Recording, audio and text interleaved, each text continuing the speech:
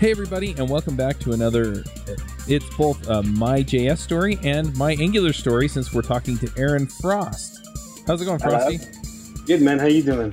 Doing all right. Now, you were a panelist on JavaScript Jabber, and then when we started up Adventures in Angular, you moved over to Adventures in Angular. So, yeah. Usually I announce, hey, they were on this episode and that episode, but you've been on quite a few. Yeah, I did JS Jabber for a while.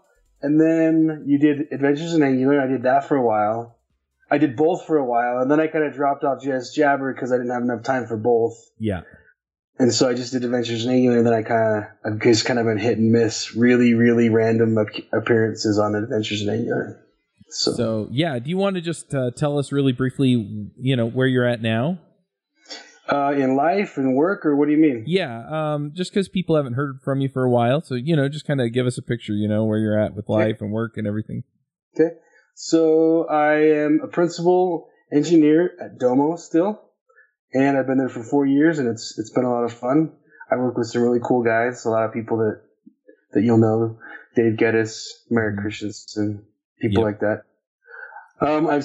We just had our 4th NGConf. So as one of the organizers of that's always a big deal. And I got 4 kids now. My youngest is 2 years old. Oldest is 11. Got a dog for Christmas. We named him Jack Frost. Oh, nice. But yeah, so that's kind of where I'm at. That's kind of where life is right now. Your wife wouldn't let you name one of the kids Jack Frost? No. But it's a great dog name when your last name is Frost. Yeah. Makes sense.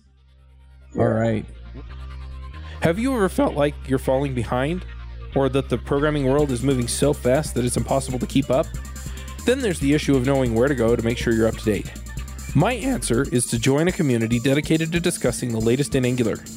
I mean, wouldn't it be nice if you got Adventures in Angular all day? Well, you can, kind of. We've set up a Slack team for Adventures in Angular that you can join. And that means you can connect with our listeners and guests on a platform you're most likely already using. Plus, we've set up a Keeping Current channel that pulls stories from across the web to help you know what people are talking about. And coming soon, we'll be holding monthly webinars and roundtable video chats to connect with experts in the community and with each other. So come join us at adventuresinangular.com/Slack. Well, we usually start off the show, with a little bit of chit-chat like we've done, and then we get into that first question, which is, how did you get into programming? Okay, so I was a loan officer, and I was really bad at it. I did mortgages. And oh, wow. So I sucked. Like, there's really good loan officers, and then there's people who are bad, and I was one of the bad ones. And so I needed to get a new career, so I went to work at this accounting support phone center, where we did, like, phone support for accountants. Mm-hmm. And sometimes you had to do SQL. Well, I was outmanned as far as like brain power goes with accounting. Everyone on my team was so much smarter than me, but the SQL was a thing I was good at. Like, just immediately it was like speaking English. I was like, oh, this is really easy. So I quickly kind of excelled at that, and then they were like, you should try out for QA. So I tried out for the QA team. I got on there. On the QA team, the automation, the UI automation made a lot of sense to me. So I wrote more automation tests in like 2 weeks than the entire company had been able to build in its existence. So I excelled really quickly at automation, and then I became a senior QA, and then I did QA management for a while, and then I went back to senior QA. And then I finally, in 2010, jumped over to development full time from QA. And that's kind of been it. Since that's kind of everything, it's kind of in the past. That's kind of when I met you. Mm-hmm. That's around the time when you and I met, was around 2010-ish. I remember we were both speaking at Utah Code Camp. You did a quick presentation on how to build a URL shortener. Do you remember that talk? No, I don't, actually. Yeah, you were like, hey, with Ruby, here's how you do a URL shortener, like how you build your own custom URL. Anyway, I was like, oh, that's cool. So I knew a little bit of JavaScript, and everyone was like, dude, you know JavaScript, you must be really smart. So it was just, that time when JavaScript was starting to turn. I just got into development right then, and everyone kind of shoved me to the front of the line because I knew JavaScript. And yeah, well, during that period, I mean, toward the end of leading up to about 2010, I mean, most web developers hated dealing with JavaScript. It was all about the back end, And oh, you want to do JavaScript? Here. Yeah, exactly. And I loved it. Like the very first time I remember the first night someone told me how to learn jQuery, and I was like so pissed. I was like, I barely know this language. Why are you making me learn another one? Uh-huh. And by the end of the first night, I was like, whoa, this language is so much better than all the other languages I've ever learned. So I got really good at jQuery, and then I was like, well, I think I should learn JavaScript properly then. And I did, and I never looked back. I've been in love with it ever since I learned it. Awesome. Now, one of the reasons why I do this show, the My JS story, my Angular story in particular, is because I want to kind of shine a light on, hey, no matter what your background is, you can get into this and learn this. It doesn't take these geniuses that got a computer when they were 5 years old and, whatever, and that's where they're at now. And you've been recognized, you've been a GDE for Angular, if I remember right.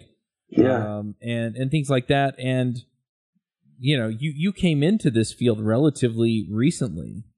Yeah. And it just, for me, it's kind of this, hey, look, if you're out there, you're a loan officer, and you're thinking, gee, I want to change careers, you can do it. Yeah, totally. You really can. When I started going to school to be a programmer, so I'm a college dropout, by the way. I just had a specific salary in mind.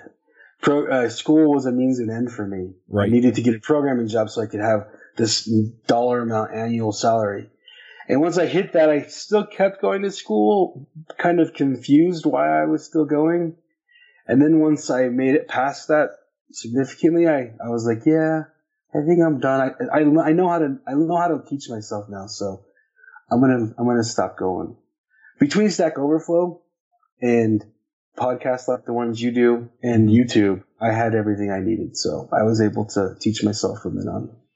But yeah, I wrote, kind of going to your story, I wrote my first line of code when I was 27. I'm 37 now. So I didn't start like a lot of these really young geniuses that we're surrounded by, because how fast programming is growing. Most programmers are millennials, and they're all really, so you're surrounded by all these really, really young genius kids that you're like, wow, I wish I was that responsible when I was that age, right?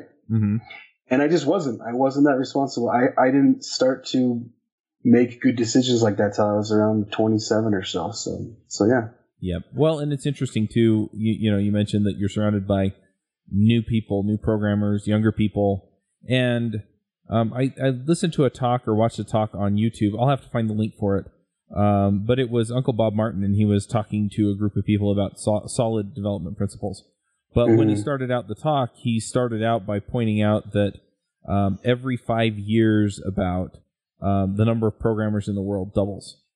And what that means is that half of the people in programming at any given time are new. They've been doing it for less than 5 years. That's right. And so, it's just kind of interesting, the point that you're making there, it really kind of drove that home to me. Yeah, you're surrounded by all these younger people or newer people. And the majority of the industry has been programming for less than 10, and half of it's been programming for less than 5. For less than 5, yeah, exactly. It's humbling. I mean, I'm sure you've had the experience where you run into a 23-year-old kid who blows your mind, and you're like, wow, I had no idea. Like, mad props. It's humbling every time it happens, and I love to see it. And so it happens to me a lot. So yeah.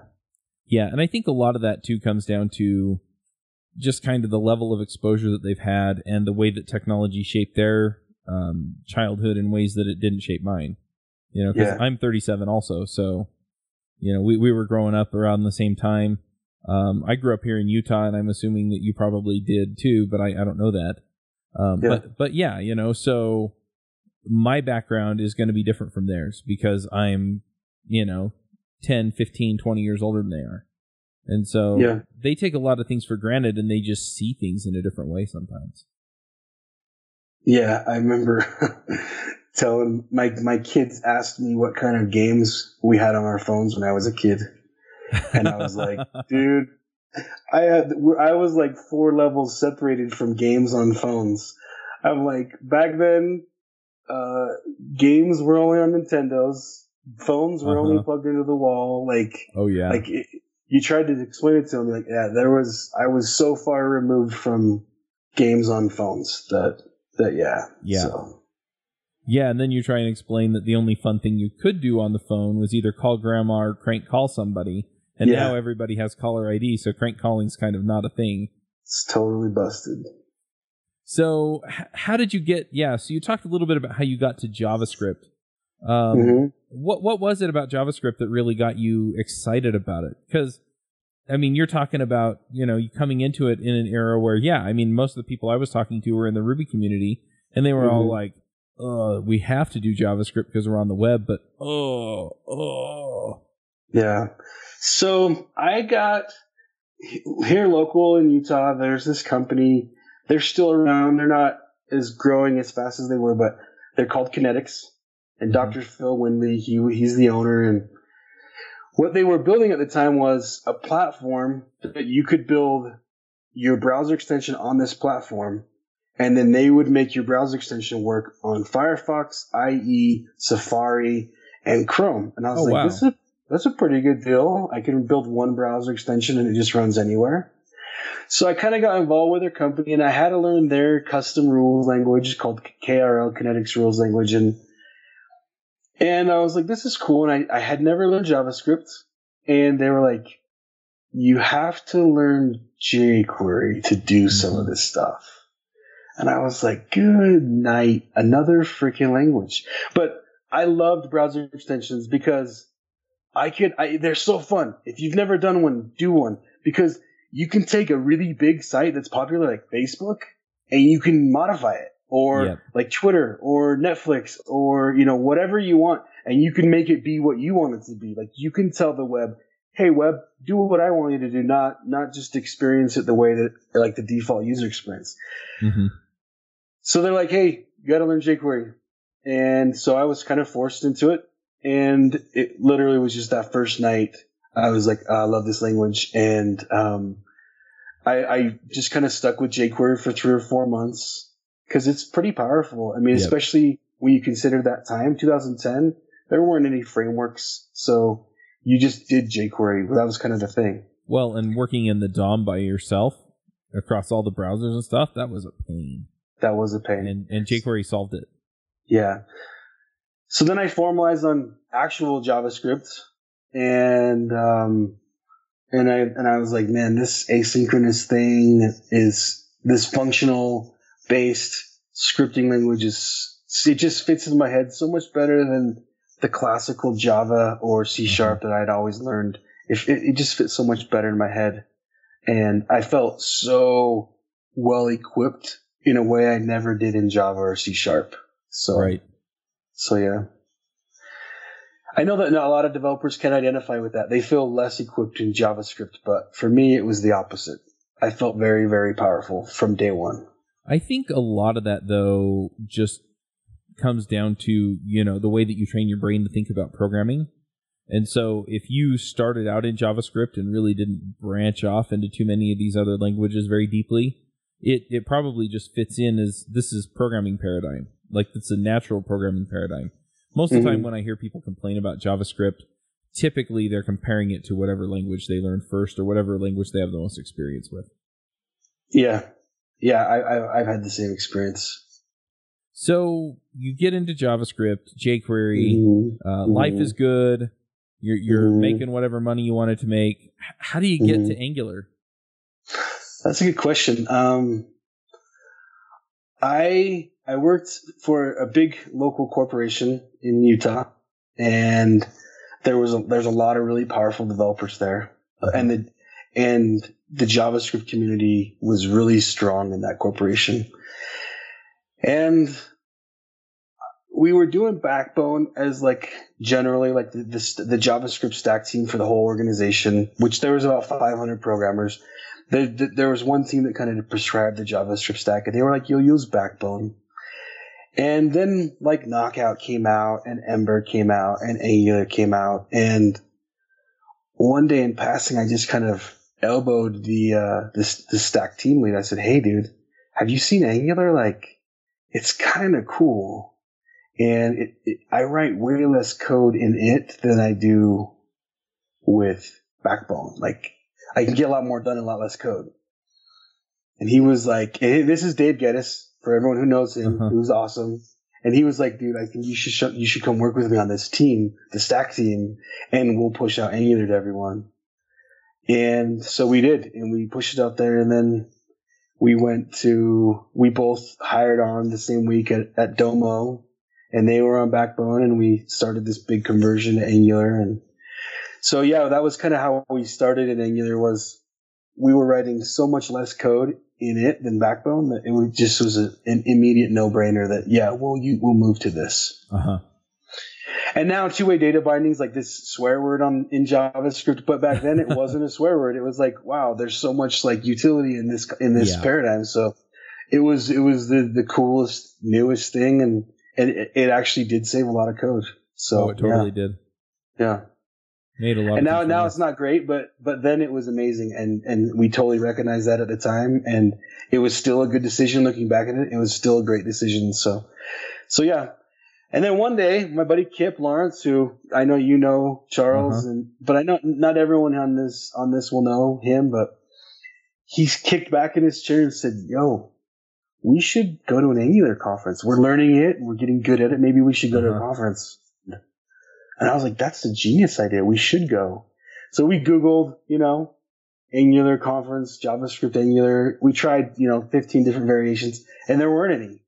The best we could get were JavaScript conferences with one or two Angular talks. And then at that point, I was like, "Okay, let's go back to work." But Kip was like, "Oi, we should make one." And I was like, "That sounds like a bad idea. Like, I don't want to do that." But it turned out that it was actually a good idea, and I went to Google the next month, and I was like, "Hey, if we do this, will you send a couple guys?" And Brad was like, "Yeah, we'll send the whole team." And then that was when Kip and we were like, "Okay, let's get Joe Eames on board, let's get Dave on board, and let's make this thing a serious conference." And that's kind of my story with Angular. That's amazing. That's the beginning. And then since then, I've really, because I work on a team with 60 front-end developers, and we're on one single-page app. So think about that. 60 engineers on one single-page app. Yeah, you guys must hate your life. Well, it's not. We don't hate it. It has its own unique challenges. Yeah, I'm sure. There's some benefits of doing it that way, too, but there's challenges that come with it. Yeah. But we have some serious performance things we have to focus on sometimes. And so the last probably year and a half, 2 years, I've been focusing specifically around performance improvements in a gigantic SPA with Angular. Wow. So, yeah. Yeah, when I say you must hate your life, I just can't imagine having to coordinate contributions from 60 people into a single app, especially given the way that Angular works. In a lot of cases, you're going to have several people relying on the same components and services. Sure. And if something doesn't play nicely, it's going to get ugly really fast. Yeah, there's actually an unexpected amount of sanity in the way we've got it working.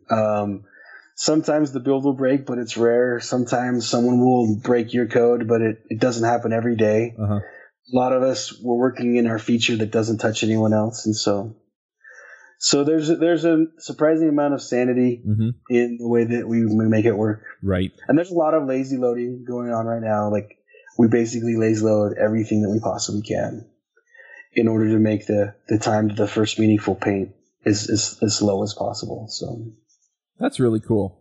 Yeah. So I want to talk a little bit about being a GDE. How exactly does that happen? Does somebody like at Google say, "This guy's awesome, make him a GDE," or? Yeah, so that's how it used to happen. Now there's a GDE app. I'm trying to find it real quick. Yeah, there's an app that you just go to and you just nominate yourself. And you have to put in, then there's a lot of questions. There's a lot of things that go into being a GDE. There's a lot of really smart, like way smarter than me, Angular developers, or just Chrome developers, because you don't have to be a GDE only in Angular, right? You could be in Chrome or Polymer or whatever. And they're really, really smart, and you and I both know it, but that doesn't qualify you to be a GDE, because a GDE is also like an evangelist. Right. And so they're going to ask you what blog posts you've written, what's your Stack Overflow score with regards to that hashtag, whether it's Chrome DevTools or Chrome or Polymer or Angular or whatever Google related technology. And they're going to ask you what blog posts, what conference presentations you've done, what books you've written, what open source contributions you've done to the project, and all these things that would make you stand out among developers. Not just that you're an expert with the technology, but you also help evangelize it and make it better for the community. So that's really what a GDE is. It's like a community leader in the community, not so much just an absolute like brainiac with regards to the specific technology. Right. Okay. So yeah. So I did a lot of conference talks and did some blog posts, and I organized a big conference, NGConf, and I did several things, and the Angular team was like, let's get this guy nominated. So yeah, that makes sense. And then as far as JavaScript Jabber, do you remember how you got to be on the show?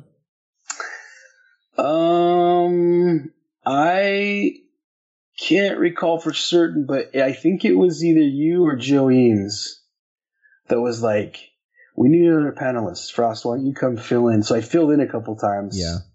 And then I think you guys formally said, hey, come be a panelist.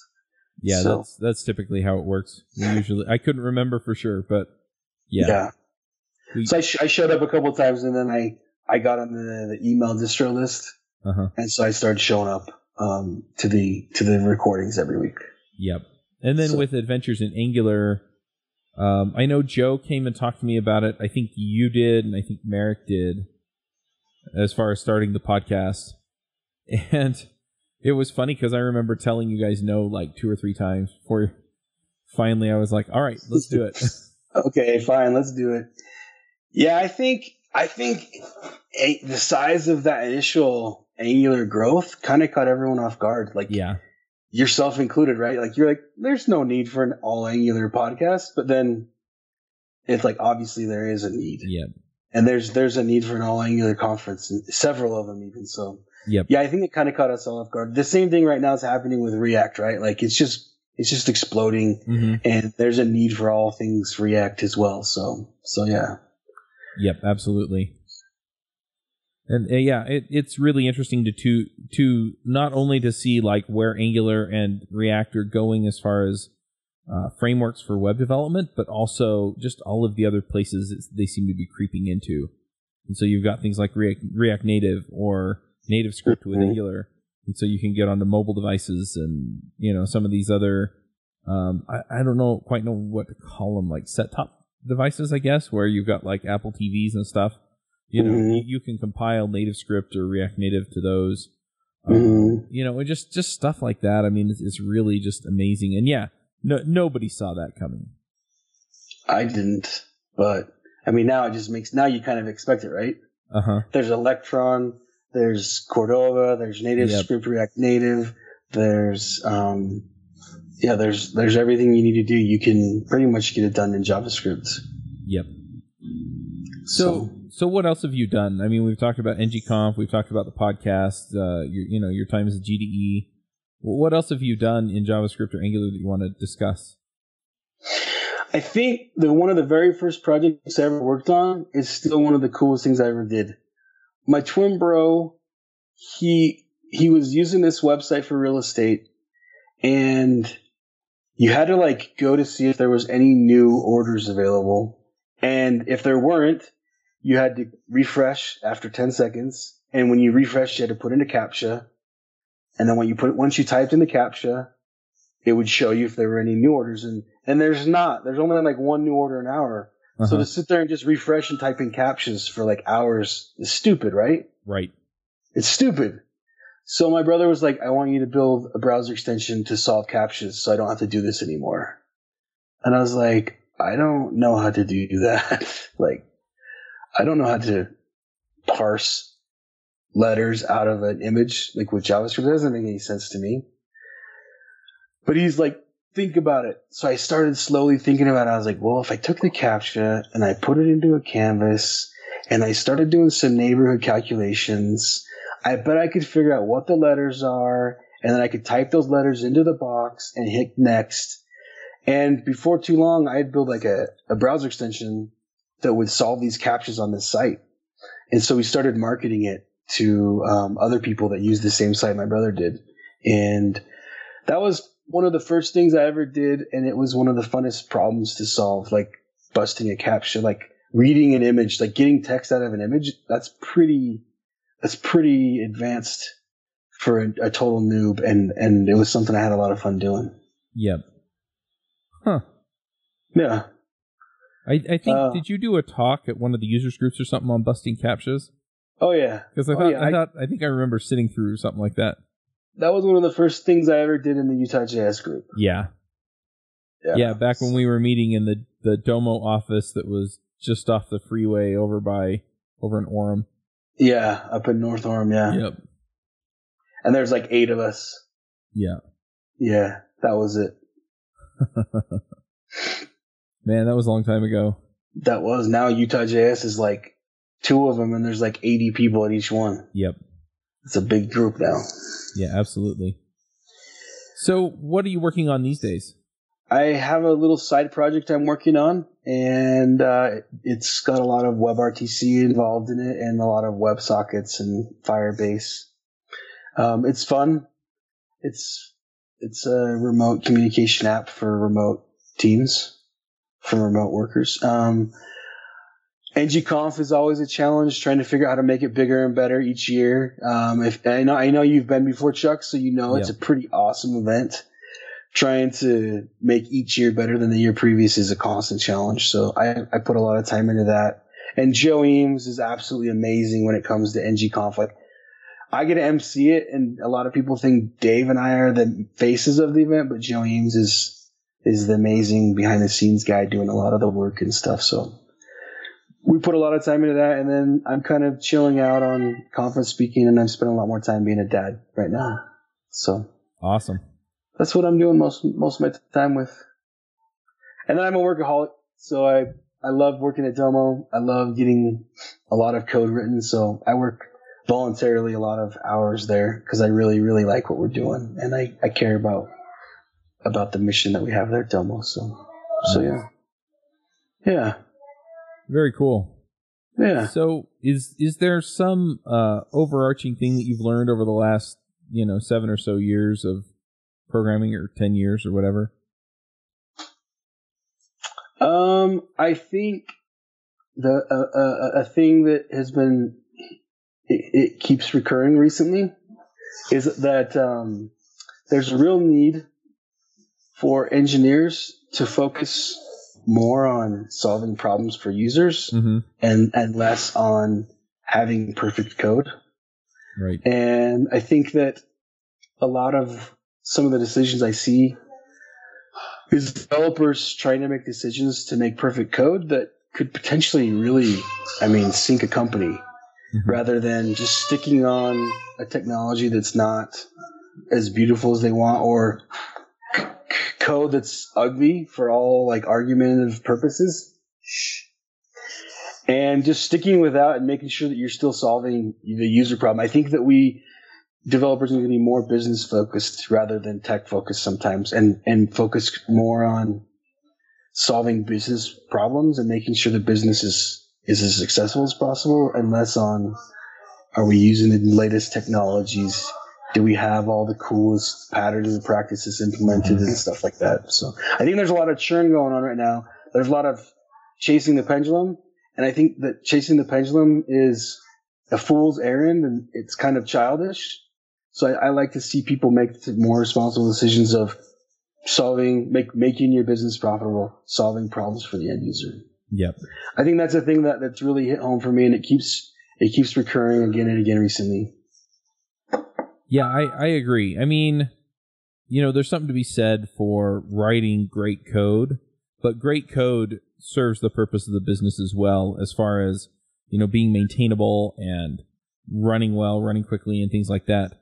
But a lot of times, we lose sight of that because we want to do the cool thing or the interesting thing or the tricky thing instead of doing the thing that gets the job done. Yeah. And if we lose sight of what we're actually trying to serve, then a lot of times it's a mistake, even if we do it right. Yeah. Like a lot of people right now are going to find themselves in a similar situation where they've got a lot of AngularJS code and they're going to have a lot of this new code, React or Angular. And it's really easy to focus on getting rid of all the AngularJS, but if it's still working, then you should still focus on still getting your company the competitive advantage and let that AngularJS exist. And you keep add new stuff, keep providing new value. Don't try and replace the already existing value that still works with a new version written in a new language. Leave that there and write something new in your new language. Continue to provide as much value for your owners and your shareholders as possible, and your end users. So, that's a big message. I would changing the pendulums. Usually a waste of money. That's my opinion. Yep. No, I agree with you. And not always, but it usually is. So sometimes it's okay to be uncool for 18 months and let the pendulum come back to you. Yeah. So yeah. Awesome. Well, do you have any picks to share with us? Are you looking to expand your skills in mobile development? Have an idea for the next Angry Birds app? Then you need to check out iOS Remote Conf, produced by the same team that brings you your favorite DevChat.tv podcasts like Ruby Rogues and iPhreaks. Join us for 2 days of jam-packed fun and learning streamed to you live May 17th and 18th. Go check it out at iosremoteconf.com. I've got a couple picks. Yeah, I've been reading a series of books, and I'm gonna throw it out here. It's called Superpowered, and it's a really good series. It's about a world where there's people with powers, superpowers, and then they go to college to the hero certification program to become superheroes. And it's just kind of a story about this world where supers are real and supers live out in the open, and there's a hero certification program to become a superhero. And anyway, it's a lot of fun. The characters are really, really cool. And so I'm just kind of finishing up the fourth book in that series, but it's a lot of fun. So I'll leave that other Superpowereds. And as far as other picks, I don't really have any other picks. It's all good. Yeah. I'm going to toss out a couple of picks here myself. Okay. The first one is a system that I've been using as a CRM. It is a CRM. But I've kind of gone through the CRM dance. I might have picked this on the last episode. I don't remember. Anyway, if you're hearing it again, sorry.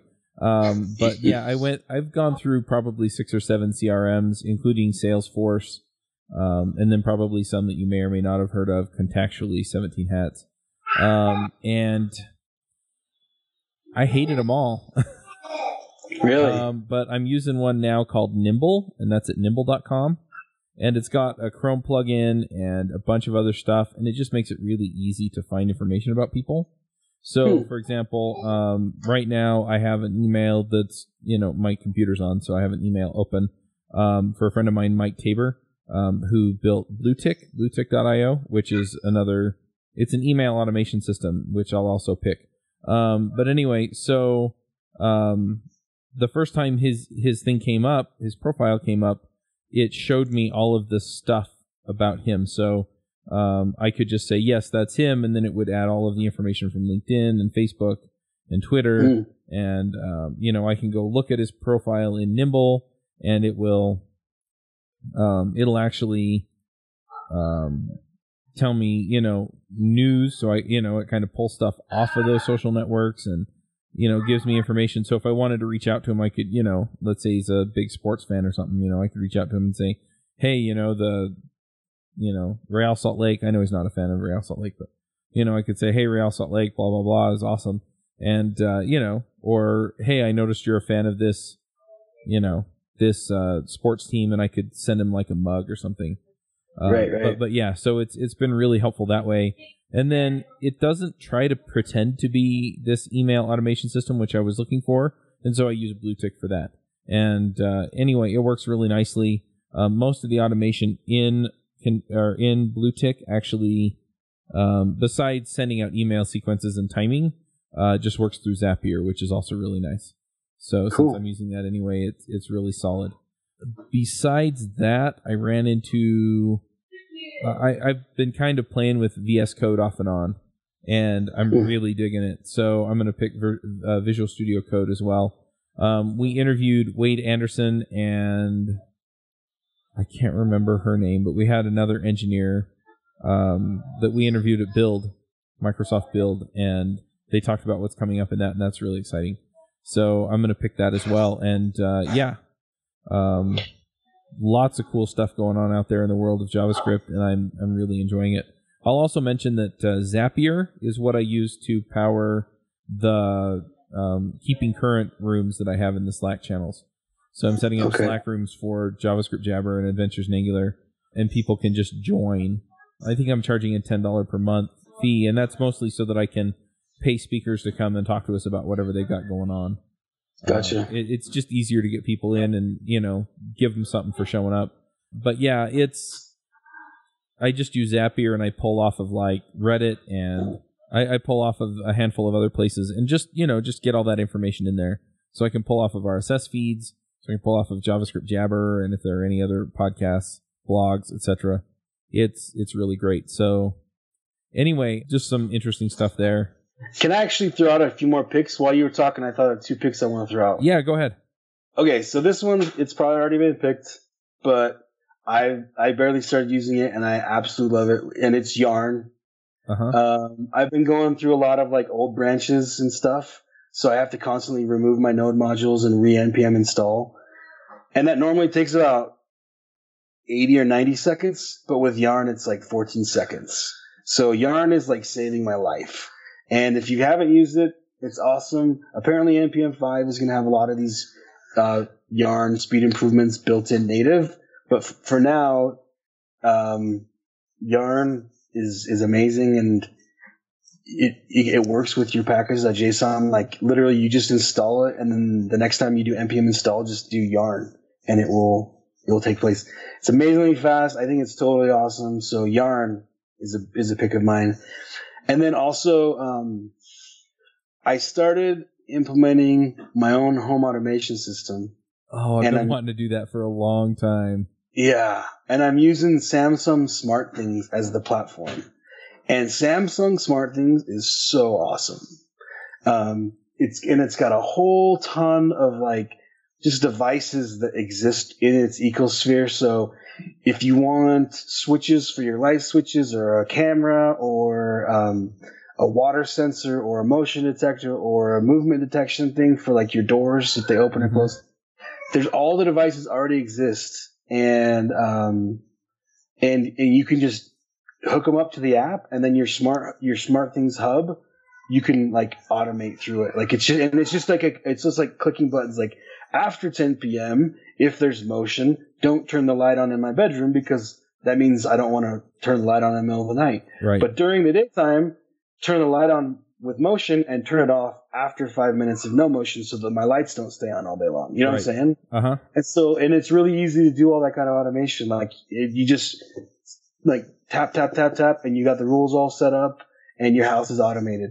And you can automate your front doors and your garage doors and your lights for your front porch, or for anything. Yeah. So I'm going to pick Samsung SmartThings for the SmartThings home automation stuff. Nice. Yeah. Man, I've been wanting to get involved in that kind of thing for a while. I'll have to check it out. Yeah, it's pretty cool. So if people want to get a hold of me, you were asking? Yeah, if people want to follow you on Twitter or Facebook or GitHub or wherever you tend to have the most up-to-date and interesting information, maybe a blog, where do they go? Yeah. So I've got JS_dev on Twitter.